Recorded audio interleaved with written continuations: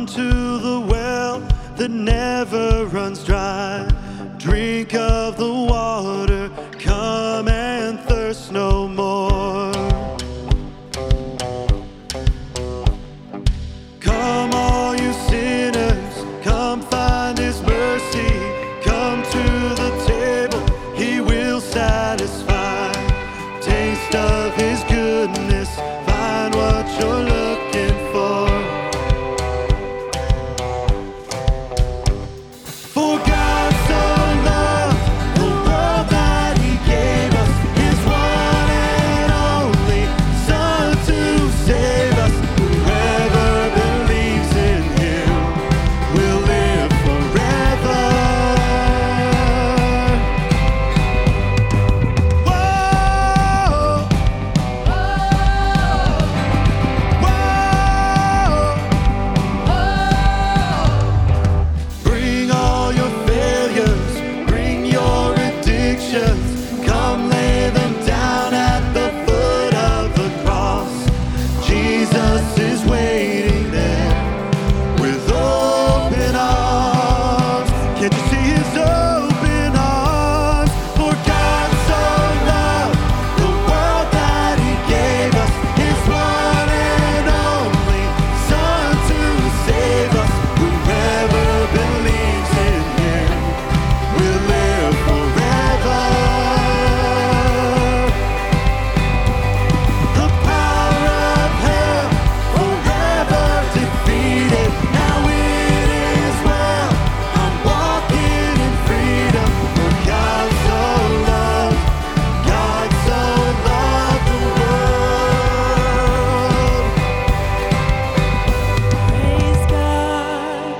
Praise God, from whom all blessings flow. Praise Him, for the wonders of His love. Praise God, from whom all blessings flow. Praise Him, for the wonders of His love, His amazing love. For God so loved the world that He gave us His one and only Son to save. For God so loved the world that He gave us His one and only Son to save us. Whoever believes in Him will live forever. The power of hell forever defeated. Now it is well, I'm walking in freedom. For God so loved the world. Bring all your failures, bring your addictions. Come lay them down at the foot of the cross. Jesus is waiting. God so loved the world.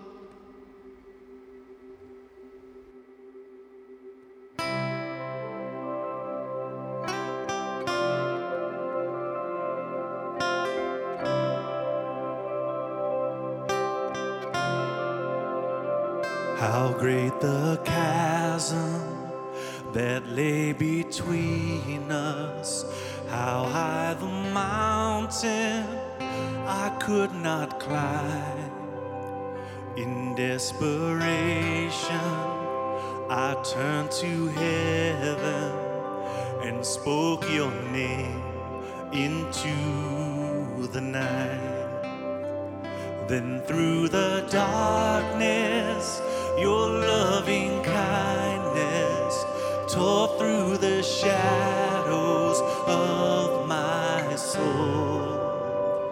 The work is finished, the end is written.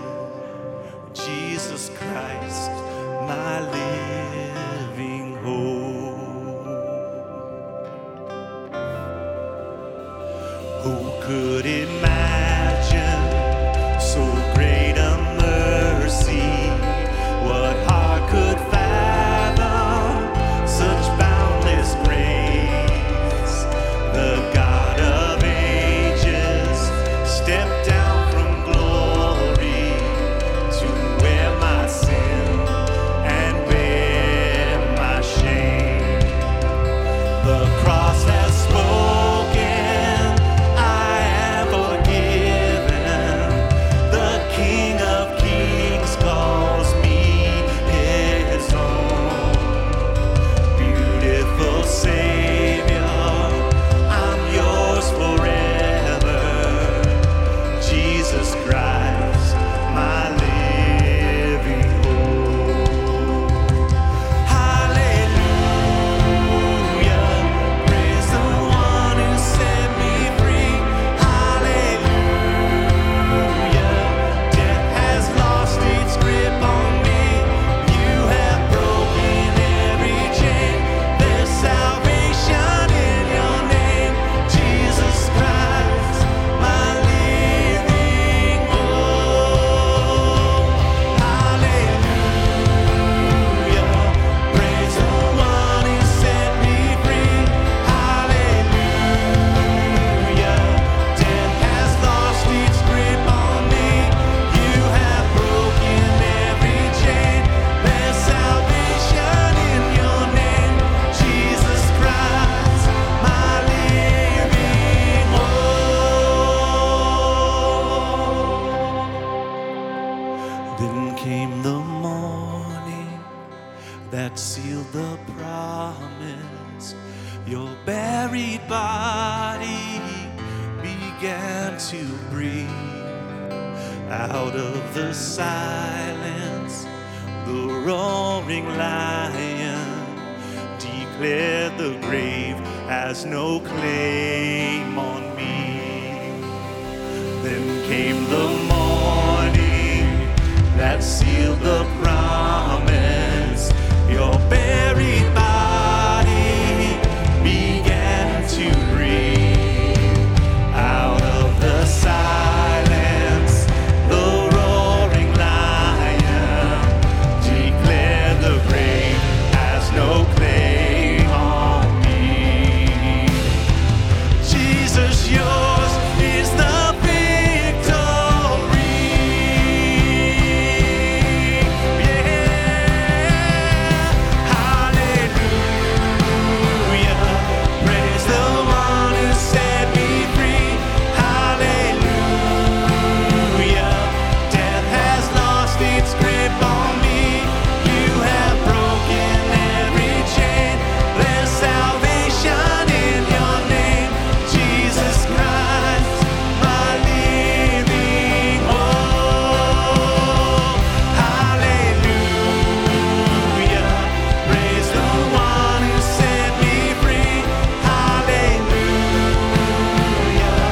Death has lost its grip on me.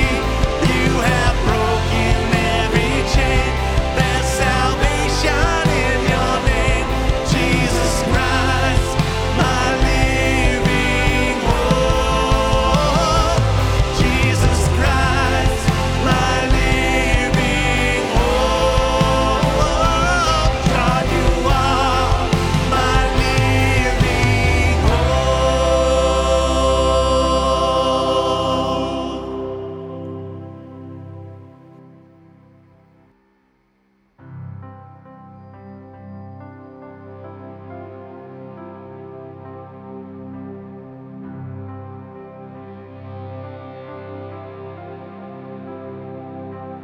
In the darkness we were waiting, without hope, without light, till from heaven you came running.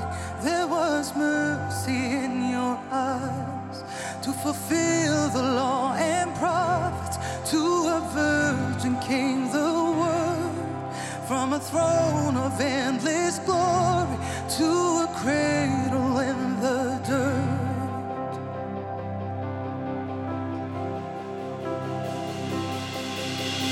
Praise the Father, praise the Son.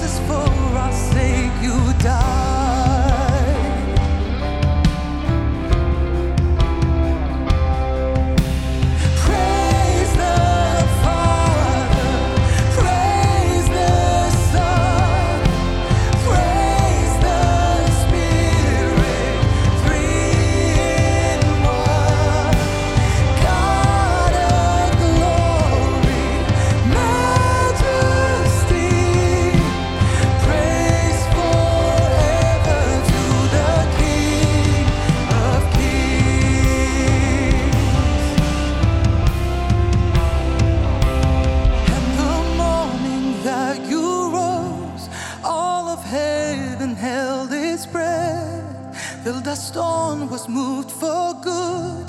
For the Lamb had conquered death, and the dead rose from their tombs, and the angels stood in awe for the souls of all who'd come to the Father of restored.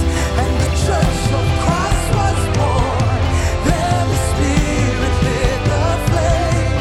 Now this gospel truth of old shall not kneel, shall not fade.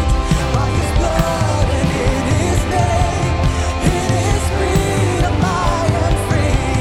For the love of Jesus Christ, who has resurrected me.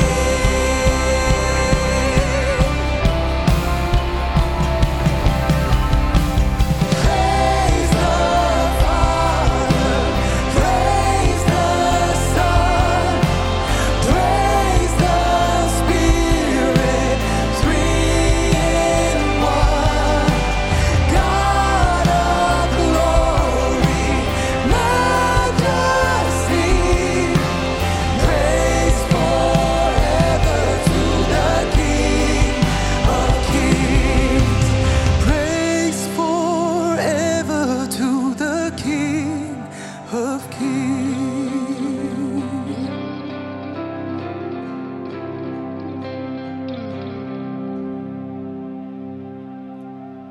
Hey, happy Easter weekend to you, New Life family. Thank you so much for tuning in.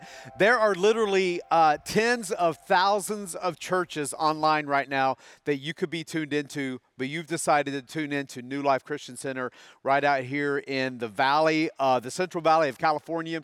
And we just want to say hello to you. Happy weekend. Happy Easter.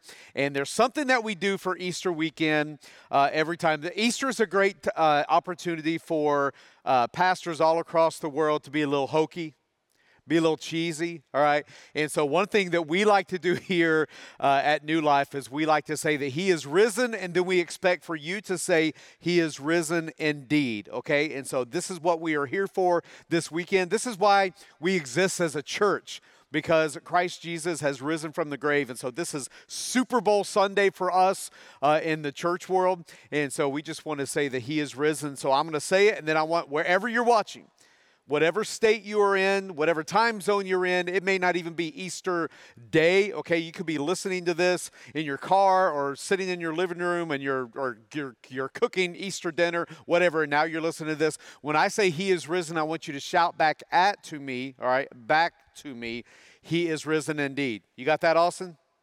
All right, Sandy? Okay, I need you here, okay? Here we go. Ready? He is risen. Ah, good, I heard you. He is risen. Okay, one time with passion, Austin, okay? Christ Jesus has risen for you, okay? Here we go. He has risen. There we go. Okay. I know you probably couldn't hear them, but they were screaming back at me, so that's good.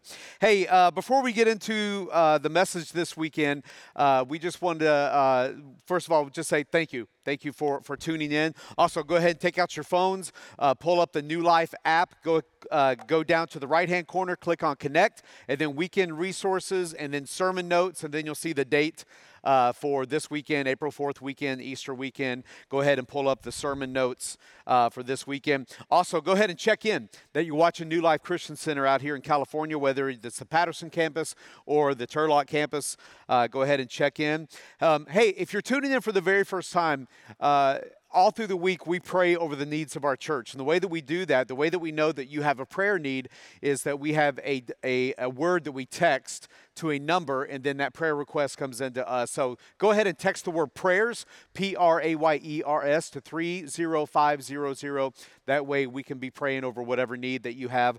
Also, if you're new to us, we have a ton of resources available on our website, newlifecc.com, whether you have a little kids or junior high or high school, or you have a life group somewhere in the country or somewhere in California. We have questions that actually complement our messages from the weekend that you can kind of go through and helps you grow in your faith. And so those are what we call our life group questions, but those are available online as well through our resource page.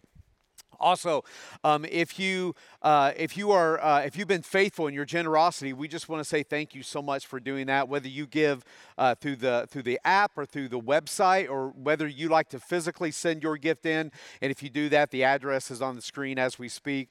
We just want to say thank you. It's a hard issue, and it's not something that Christ asked us to do. It's something He commanded us to do if we're followers of Him, to trust Him with our life, and with our marriage, with our children, with our health, and with our resources, with our finances. And so it's an opportunity for us to just surrender just a portion or percentage back to the Lord. And so those of you who are supporting New Life with your gifts, we just want to say thank you so much for doing that, because we could not do it without you. All right. We hope you're enjoying your Connect 3 groups. Our Connect 3 group is still going strong. And if you want more information about that, you can just text the word Connect 3, CONNECT, and the number 3, all one word, to 30500. And we'll give you some information about that. It's basically like an ongoing Monday through Friday 30-second Bible study. And so it's really cool. It's been really effective for me and my group. And so just want to encourage you to do the same. Well, we've been in this series called Love Wins for a few weeks now, and we've been setting this up that when we get to this portion of the series, Easter weekend, it changes from Love Wins to Love Won. And we're going to give you the reason why we call it Love Won in just a few minutes as we dive into this. Before we get into the message, let's pray. Let's pray that wherever you're watching from, whomever you're watching with, that God will speak to you somehow during this message, and we can just see lives change, because that's what it's all about. Okay, bow your heads with me. Father, thank you so much for the opportunity that we get to come into the homes, into the cars, into the lives of people who are watching. Father, I pray, Lord, that your words will speak through me to your people. We can grow in our faith, and those who have never accepted you as their Lord and Savior, accepted what you did on the cross, and accepted the fact that 3 days later you rose from the dead, and that's why we celebrate this weekend. Father, that they can come to that knowledge and wisdom this weekend. Lord, we ask all this in Jesus' name. Amen. Amen. Okay. Back a few years ago, a long time ago, back in the early 2000s, my oldest son, Caleb, who's now 25, played on a baseball team. And at the time, he was too young to play coach's pitch, and I didn't even teach this kid how to hit off a tee. Ever since he was just a little bitty fella, I would pitch the ball to him, and he would just crank it. He was so talented in just about any sport that he played. So I thought, I'm not going to teach him how to hit off a tee if he can already hit being pitched to. And so I thought, what do I do with this kid? What league do I put him in? And about that time, the children's pastor of the church that we were attending approached me and said, hey, I know that Caleb is 7 years old. He's kind of in that weird age group. When we lived in Tennessee, he's in that weird age group of what league he should play in. But there's a lot of really good 7-year-old kids, 7-year-old boys that attend this church. I'm going to put a team together. And so they may not be good this year, but I promise you, by the time they're 9 and they're about to age out of this league into the next one, no one's going to be able to stop them. I'm like, okay, let's do this. So it was really hard to see into the future how this was going to play out, because he was right. All these boys were 7 years old, a lot of raw talent. And the first season was hard. It was ugly. I mean, we lost so badly in some of the games that they even stopped the game in the middle in like the third or fourth inning and said, hey, you guys are losing by 20 runs. There's no way you're going to catch up, so we're just going to call it a night, all right? And so it was pretty painful. But sure enough, within a couple of years, by the time these kids got to where they'd been playing together for 3 years, they're all the same age. They're all 9. They'd been growing a little bit. They'd filled out a little bit. They were unstoppable. And I'm telling you, we smoked every single other team in this league. In fact, there were teams in other counties that were bringing their team in to play us, and we were smoking them too. It was such a great year. Now, it was hard to see, like I said, when these kids were 7, how this was going to play out, because we don't always know the ending. When we were beating these teams, at the end of the season, we won first place, and we thought, what else is left? It's over. It's finished. There's no one else to beat. This team was put together for one reason. That was to win. That's what we've done. Now what? The ending was written. Now we can go back and we can relive those moments like we're doing right now, but it was finished. Nothing else to do. You know, when you watch a movie that you know the ending, sometimes you want to change it. Like the movie Titanic. Every time I watch it, I'm like, maybe they won't hit the iceberg this time. Maybe they'll go around it and everybody lives happily ever after. Or Rocky IV, when the Russian gives the death blow to Apollo Creed. I watch that and I'm like, just dodge it this time. All right, that way you can come up, smack that Russian in the head, and then Rocky doesn't have to go through everything he has to do to beat the Russian. But you know what? It's the same ending every time. They hit the iceberg in Titanic. Apollo gets killed, never to come back again.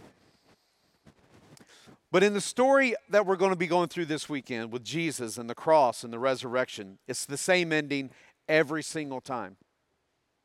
He's brutally crucified on the cross, but 3 days later, risen from the grave. And that's what we're celebrating. You can read it, you can reread it, you can just go over and over. The ending never changes. It's a triumphant ending. The greatest ending of any story that we'll ever read. Jesus rose from the grave. And let me give you a little bit of context. If you grew up in church, you'll remember that the night before the cross, when Jesus was in the Garden of Gethsemane, the Bible says that he was in such agony thinking about what he was about to experience that he literally had drops of blood coming from his brow. Friday seemed a little bleak. On the night that he was arrested and they began beating him, Friday seemed a little discouraging. When they led him to the cross and he ended up dying on the cross and they buried him in the tomb. But what we have to remember is that 3 days later is the reason why you and I are here today. Because we're serving a risen Savior. Everything that Jesus was dreading was even worse than he probably even imagined. The Roman soldiers beat him senseless after whipping him 39 times across his back. They beat him again and again in his face. They mocked him. They spit on him. Here's creation abusing the Creator. They took a crown of the sharpest thorns that you can imagine, pressing it down onto his head, to where it pierced the skin on his head, and blood would pour down on his badly beaten face. The soldiers then took long spikes and drove them to his wrists and to his ankles, suspending him in midair on a cross. Because as man was at his worst, God was at his best. John chapter 19, verses 28 through 30. It says this: Jesus knew that everything was now finished. And to fulfill the scriptures, he said, I am thirsty. Now we're going to, you say, how does him being thirsty fulfill the scriptures? We're going to see in just a minute. A jar of sour wine was sitting there. So they soaked a sponge in it, put it on a hyssop branch, and held it to his lips. When Jesus had tasted it, he said, it is finished. And then he bowed his head and gave up his spirit. It is finished. Imagine the moment when he finally fulfilled that very last unfulfilled prophecy. And Jesus maybe either in a loud triumphant cry or maybe in a soft private whisper declared before God, it's done. Father, we did it. It's finished. I did what you sent me to do, and it's finished. You know why? Because love won. Love won. You may say, well, Jeremy, what exactly did he mean by it is finished? What was it that was finished? Well, I'm glad you asked, because hopefully you got time to write this list of things down that was finished, because it was so many things. I mean, one of the things is that the prophecies that have been prophesied hundreds of years before. All the way back in the Old Testament, there were prophets that declared and decreed what was going to happen on the day that Jesus was crucified. They prophesied all these things hundreds of years before it even happened. Amos, the prophet Amos prophesied that darkness would stretch across the land on the moment that Jesus died, and it happened. Isaiah said that Jesus would one day be rejected, and he was. Isaiah said that he would be beaten, and he was. That he would be spit upon, and he was. That he would be wounded and bruised for our transgressions, and he was. That he would pray for the persecutors on that day of his crucifixion, and he did. That he would be crucified beside thieves, and he was. Psalms, the writer of Psalms, the author of Psalms, said that he would be betrayed and mocked, and he was. That they would gamble for his clothing, and they did. That none of his bones would be broken, and they weren't. And that he would cry out on that day, my God, why have you forsaken me? And Jesus did that. Zechariah also declared that he would be forsaken by his friends, and he was. Read the story of all the disciples. When he was arrested, they scattered. Peter, he denied even knowing Jesus 3 times. It was prophesied that he would be pierced, and he was. That they would give him vinegar to drink when he said, I am thirsty, and that's exactly what happened. It's finished. All of the prophecies have been completed. So what else was finished when Jesus said it is finished? Well, the enemy's plan to derail Christ going to the cross, that didn't happen. That was finished. And love won. He completed what God sent him to do. The sacrifice of Jesus was perfect. The debt was paid in full. Sin lost its sting. Jesus looked up to the Father and said, I have finished what you sent me to do, and it's over. I did it. The debt has been paid. That's the good news. And that's what billions of people, not just millions, that's what billions of people across the world are celebrating this weekend. Love won. Love won when Jesus finished his work on the cross. But even that isn't the end of the story, because 3 days later, Jesus was raised to life so that we can have life. That is the great news of Jesus Christ. That's the gospel. But there's other news. The other news is that even through Jesus being finished, you and I haven't finished yet. None of us have. If you're alive today, you have unfinished business. There is more that God wants you to do. There's more that God wants to do in you. There's more of what God has planned through you. So write this down for number 1. Here's your first fill-in for this Easter weekend. Love won and gave us away to God. Love won and gave you and I away to God. Let me ask you, how many of you have unfinished projects at your house? All right? Come on, keep them up. Austin, I know you got something to do at home too, right? If you say, I don't have any unfinished projects at my house, Jeremy, make sure you send me an email, give me a call, because I need you to come over to my house and help me with some of mine. Well, guess what? I've also talked to some of your spouses, and they gave me a date of when you were supposed to finish that project. Yeah, I talked to all of them. They gave me the date. You know what? Here's the date. Here's the date that you gave them and that they told me. It's this. Ready? Someday. That's the date. When am I going to get to this? Well, someday. That's what we say all the time. What about you on the inside? What unfinished business, what unfinished projects do you have to finish on the inside of you? You see, all of us instinctively know deep down that we do not have it all together. If you don't know that, you should know that. We may look great on the outside, and sometimes even that is debatable. But on the inside, we know our own heart. We know we all fall short. We try.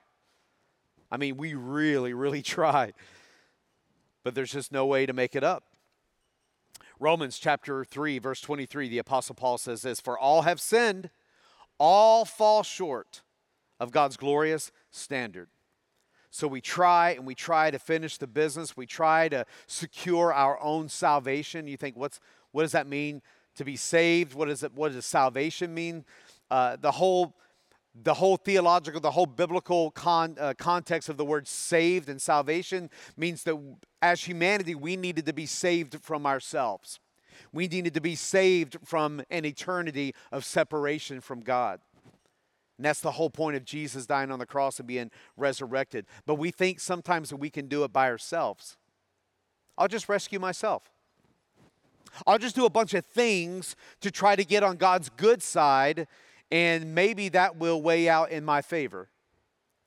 We believe things like, maybe I'll just do more things in my community, or I'll dig more wells for third world countries, or if I sponsor just 2 more kids in Africa, or volunteer to help keep eradicating sex trafficking in my area. Maybe that will be good. Maybe that will be enough to get me a ticket to heaven. And all of those things are great. Janet and I participate in all of those things. We help in our community. We've helped fund wells in other countries. We have kids that we sponsor in Africa. Our campus has partnered with a human trafficking organization. All of those things are wonderful. The problem is that we believe that it's our efforts and our good works doing those things that gets us a relationship with Jesus or gets us into heaven. But those things aren't even going to be on the scale because that's not how God weighs things. We think of other things. You know, there's other forms of quote unquote forms of salvation, like saved by sincerity. If I'm really sincere, if God really sees how sincere I am, maybe that will get me into heaven. It doesn't matter what I believe as long as I'm sincere about it. Just think that one through. You can be sincerely wrong because there's a difference in sincerity and truth. I can be absolutely sincere but be completely wrong with what I think about Jesus. So what's that mean? It means that what is ultimately true is what matters. Jesus said, "I am the way, I am the truth, and I am the life. No one comes to the Father except through me." He didn't say, "I'm a way." He said, "I'm the way." There's also being saved by good deeds, which is what we talked about just a few minutes ago. If I just keep doing a bunch of good things, that will earn my way to heaven. We keep hoping that our good deeds will kind of tip the cosmic scale, but the Bible just doesn't work like that. It doesn't read like that. There's also saved by subtraction. It's not what I do, it's what I don't do. I'm a good person. We think that we can give up a bunch of things to get to heaven. All right, I've said this before. You know, we walk around with the cliche, I don't drink, smoke, cuss, or chew, or run around with girls that do. You know, we think that is our ticket to heaven. I don't do nothing. I don't do nothing wrong. You know, we have these fancy cliches. I've got a million of them, especially growing up in church in the South. If following Jesus is wrong, then I don't want to be right. We have all these crazy Christianese type sayings, but none of those things are what gets us to heaven. Because of being a Christian means that it's a matter of not doing things, then our cemeteries are full of a bunch of Christians because they don't do much. They're saved by ritual. If I just perform a bunch of rituals, that will earn that will build my relationship with Jesus. That will help me get to the Father. I'll get baptized. I'll maybe join a church. Those things will make me a Christian. But we know that sitting in church doesn't make you any more a Christian than sitting in your garage makes you a car. It doesn't work like that. The rituals that we go through is our attempt to finish business in our soul, to make up what's lacking on the inside of me. If I go to church, read the Bible, get baptized, give some money, don't get me wrong, all of those things are great, but those things don't keep me in right standing with God. Then there's saved by connection. We think we can get to heaven because of someone else's faith. Mom and dad and auntie and grandma Betty and all them, they're all Christians. So I guess genetically that makes me a follower of Jesus too, right? No. Because if my dad has a full head of hair, which he doesn't, and I know he's watching, that doesn't mean I'm going to have a full head of hair. I can't go through life with borrowed things. I can't borrow someone else's faith to have a relationship with Jesus. It doesn't work like that. I have to have my own genuine relationship with Jesus. You see, it's got to be a very personal decision. Here's another one, saved by comparison. The fact that we walk around saying, well, I'm better than that person. That person calls themselves a Christian and a follower of Jesus. I know their life. I know I'm better than them. So if they're a Christian, if they can call themselves a Christian, if they're going to go to heaven, then I'm a shoo-in.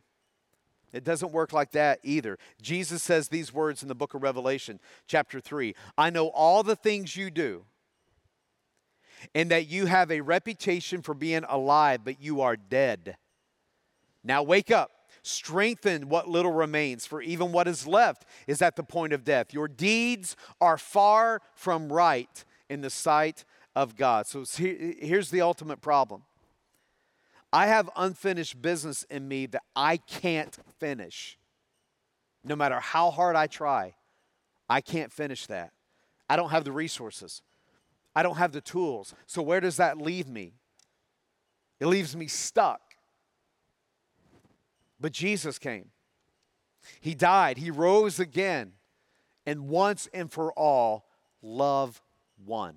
So write this down for number 2. Love won when Jesus finished his work of grace for me. Here's what's hard to comprehend. What Jesus did on the cross in his resurrection was a complete act of grace. It was. You think, well, what is grace? Because grace is such a multifaceted term. It's such a multifaceted word, isn't it? There's really no one single definition of the word grace. Here's what we have kind of narrowed the definition of grace down to here for New Life, is that grace is when God gives you what you need instead of what you deserve. God gives you what you need instead of what you deserve. That's grace. Grace is when God says, come on home. I don't condemn you. I know what you've done. I know it's in your heart. I know it's in your mind. I know it's in your thought life. I know it's in your spirit, what's going on. Come on home, because I'm not going to condemn you. That's grace. Grace is when God forgives you and then gives you a second chance and a third chance and a fourth chance and 100th chance and 1,000th chance. The chance to start over every single day of your life. That is the grace of God. Because we don't normally see that kind of grace from humanity, do we? From others. There was a guy named David Hagler. He used to be a referee and an umpire. And he wrote sort of a biographical book about his escapades as being an umpire and a referee. He wrote this story. He wrote about this story one time. I was driving way too fast in the snow one day in Colorado when a policeman pulled me over and gave me a speeding ticket. I tried to talk him out of it by telling him how worried I was about my insurance going up and how careful of a driver I normally was. I begged him, but he said if I didn't like it, I could go to court. So the first game of the next baseball season approached. I was umpiring behind home plate, and the first batter up was the same policeman. I recognized him. He recognized me. Then he nervously asked me, how did things go with your ticket? I just stared at him and told him, swing at everything because they're all going to look like strikes to me. You see, we don't normally experience grace from others, do we? But God shows us grace 24 hours a day. The next breath that you're going to take is because God gives you that breath. God's grace allows your lungs to fill up with air and to exhale. You have nothing without God's grace. Everything that we have in our life is a gift from God. You say, wait a minute, Jeremy, I earned what I have. That house I live in, that car that I drive, that wife that I married, that husband, that's the thought. No, I made those decisions. I earned that, Jeremy. Hold on. Who do you think gave you the power to earn those things? Where do you think you got your brains, your health, your mind, your arms, your legs to be able to work? That breath in your lungs is by the grace of God. Literally every single thing in your life is because God is good and He gives you what you need, not what you deserve. That's the grace of God. The Bible says that God loves to shower us with His grace. Romans 3:24. Yet now God in His gracious kindness declares us not guilty. He has done this through Christ Jesus, who has freed us by taking away our sins. God understands you better than you know yourself. I've quit trying to figure out other people's motives for me because, let's face it, quite frankly, I have a hard time figuring out my own motives for me. God knows me, and He knows what makes me tick. He's watched every moment of my life. He's watched every moment of your life. The Bible says that He saw us as we were being formed in our mother's womb.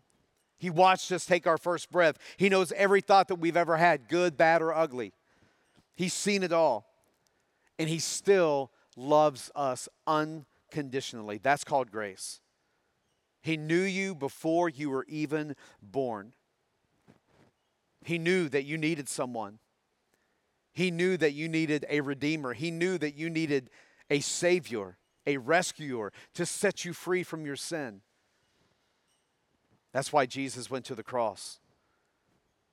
Because you can't do that for you. You can't pay your debt. You can't forgive yourself of your sin. It took Jesus. And Jesus said, I'll do it. I'll die for you. It is finished. The words, it is finished, actually comes from one Greek word. And it means to end, to complete, or, I love this, to discharge a debt. Jesus said, it is finished. I did it. I paid the debt. I finished it. I discharged everything that you sent me to do. This one little word is so rich in meaning. One of the ways that this word is used is when a worker would return to his boss and he would say, boss, it's finished. I've finished everything that you sent me to do. There's nothing left to do. It's all done. I did everything that you asked me to do. Kind of the complete opposite of what our teenagers do when we send them out to do a chore, right? But this one word that Jesus spoke takes on a whole deeper meaning when you realize that this was the word written across the debt that you owed. Imagine thousands of years ago when you went in to your debtor with the very last payment of what you owed him. And you put that money down. He gave you a piece of paper and he wrote across it, tetelestai. Tetelestai. It is finished. Paid in full. And it's the same word that Jesus cries out on the cross. Tetelestai. Your debt is paid. Jesus is saying, if you accept my payment, then you are free. Why would he do that? Because of love. And love won. The cross and the resurrection is the ultimate victory of love. For you, for me, for humanity. King David wrote this in the book of Psalms, chapter 51. Wash me clean from my guilt. Purify me from my sins, and I will be clean. Wash me, and I will be whiter than snow. Imagine all your sin, all your debt, all your mistakes, all your past, completely wiped clean, washed away.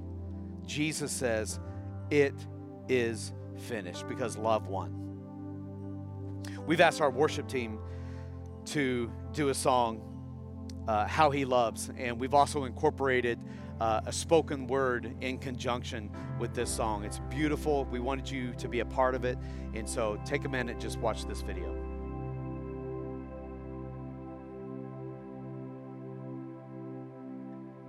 He is jealous for me, loves like a hurricane. I am a tree bending beneath the weight of his wind and mercy. When all of a sudden I am unaware of these afflictions eclipsed by glory, and I realize just how beautiful you are and how great your affections are for me. And oh, how he loves us so. Oh, how he loves us. How he loves us so. Jealousy is defined as fiercely protective or vigilant of one's rights or possessions.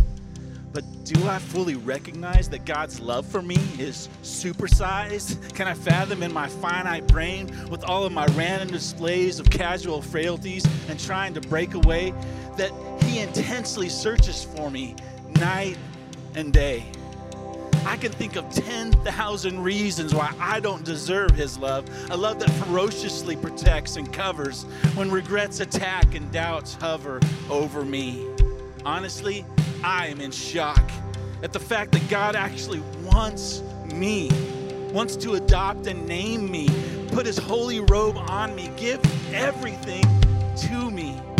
It's not fair that I could reject his rule, throw him out and become the world's greatest fool, or maybe more like a tool used in hell's rebellion, living like a hellion, attempting to quell his mission of grace.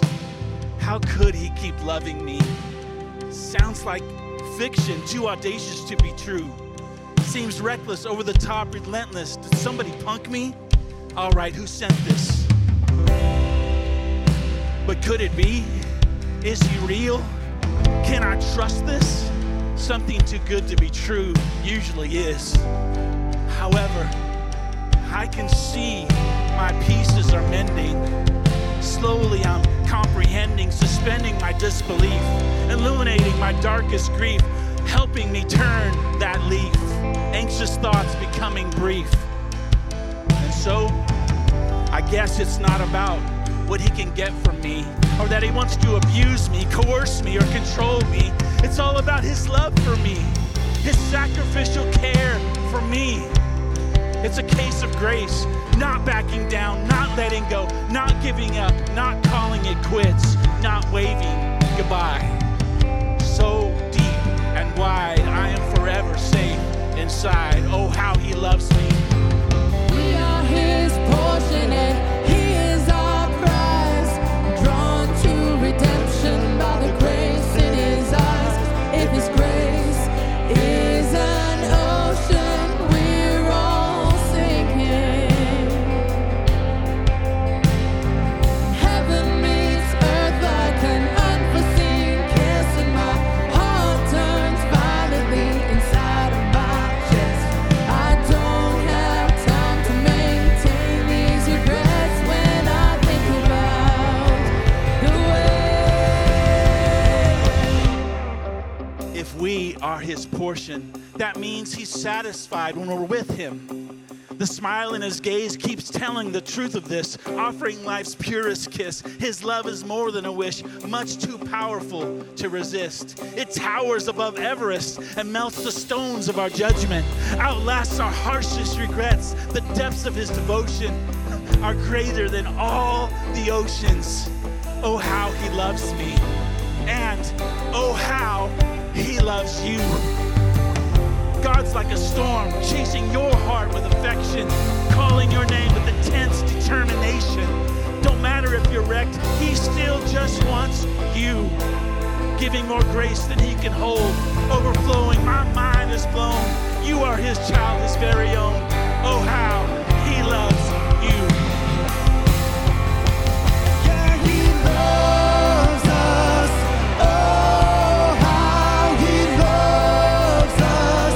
Oh, how he loves us.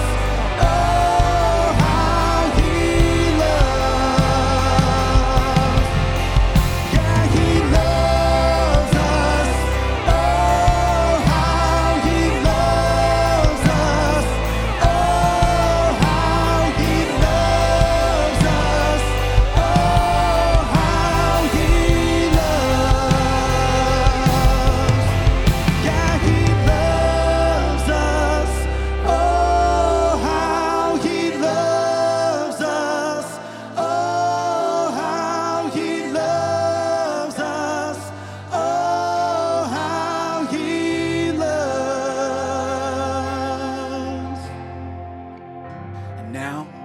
From somewhere deep down, a voice is calling you.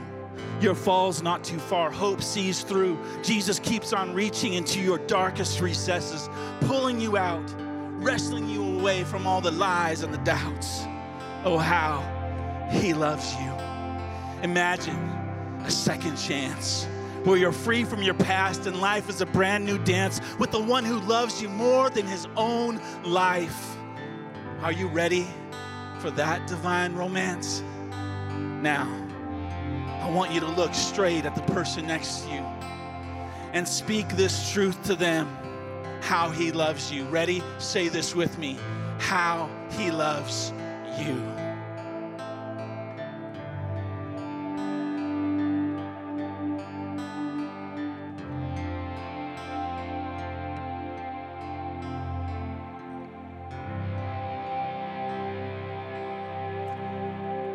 Man, I absolutely love the words of that song.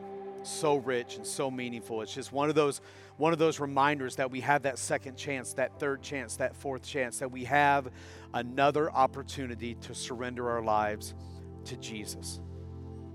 Listen, 2,000 years ago, before you were even born, God knew that you would be sitting wherever you are right now and listening or watching this video, watching this online service. He knew it. He knew that wherever you are, whatever state that you're in, he knew that this Easter weekend in 2021, that you would be right where you are listening and watching this. He knew that he needed to get you still long enough to get your attention so that you can hear you matter to him. That he died for you, that he rose from the dead for you, that he loves you. He wants you to know that he's seen everything that's going on in your life, and that today, beginning this weekend, you can have a brand new life. You can have a brand new beginning, and that it can be different. Your life from here on out can be different if you make the decision. He won't force himself on you. He won't force you to make the decision. He wants it to be your decision. And he also wants you to know that you can't do it on your own power. You can't do it on your own deeds. You can't do it on your own works, on your own merits. It has to be you accepting what Christ paid for you. He paid a debt that you could not pay. And he did it with the blood of his son. Jesus is saying to you this weekend, I paid the debt for you. My love won for you. And the ultimate proof in that it really is real. The debt has been paid. Jesus rose from the grave and he lives to this day. He did that. He conquered death and hell so that by the power of the Holy Spirit, you can live too. He offers that to you this weekend. The question is, will you accept it or will you reject it? Because love has won. Will you pray with me real quick? Father, we celebrate this weekend. We celebrate the fact that not only did you go through such a horrific ending to your life on the with the crucifixion and on the cross, Lord, but 3 days later is why we still celebrate this weekend, that you rose from the grave. The same power that raised you back to life, that rose your body from the grave, Lord, is the same power that lives on the inside of us. Father, right now, under the sound of my voice, Lord, if there's anyone out there that doesn't know you, that's never accepted you as their Lord and Savior, that's never surrendered their life to you, that's never put their trust and hope in you, that's never been forgiven of their sin, repented of their sin, and found that forgiveness, Lord, I pray that that's being done right now as I'm praying. Right now, in the name of Jesus, let it be so. Father, I pray that there are new beginnings, that there's new life all across the valley, the Central Valley of California, all over the United States right now. People are making that decision, whether they're watching or listening to this message or hearing a message from another church, Lord, that loves you, that's trying to empower people to find you. Father, we praise you for that this morning. And Father, we just ask right now that you will search our hearts, forgive us our sins, and help us surrender and trust you with our future. We ask all this in Jesus' name. Amen. Amen. Hey, thank you so much for watching. Hey, do us a favor. If you decided to turn your life over to Christ this weekend, we want to know about that. So if you could text the word decision to 30500, 30500. That's decision, DECISION, decision to 30500. Once you do that, we will send you a link that you'll have access to some of the resources to help you begin your journey with Jesus, because we know that sometimes people make that decision and they think, well, now where do I go from here? What book do I start in the Bible? How do I reach out and deepen my relationship with Jesus? We have resources available for you. So just text that word decision to 30500. And before we go, I want to read out of the book of Hebrews chapter 13, verses 20 and 21. Now may the God of peace, who brought up from the dead our Lord Jesus, the great shepherd of the sheep, and ratified an eternal covenant with his blood, may he equip you with all you need for doing his will. May he produce in you, through the power of Jesus Christ, every good thing that is pleasing to him. All glory to him forever and ever. Amen. Hey, as you go, carry the joy and the power of the Easter story with you wherever you go this week. Share the hope and the love of Jesus Christ with someone this week. We love you. Have a great week. We'll see you next weekend.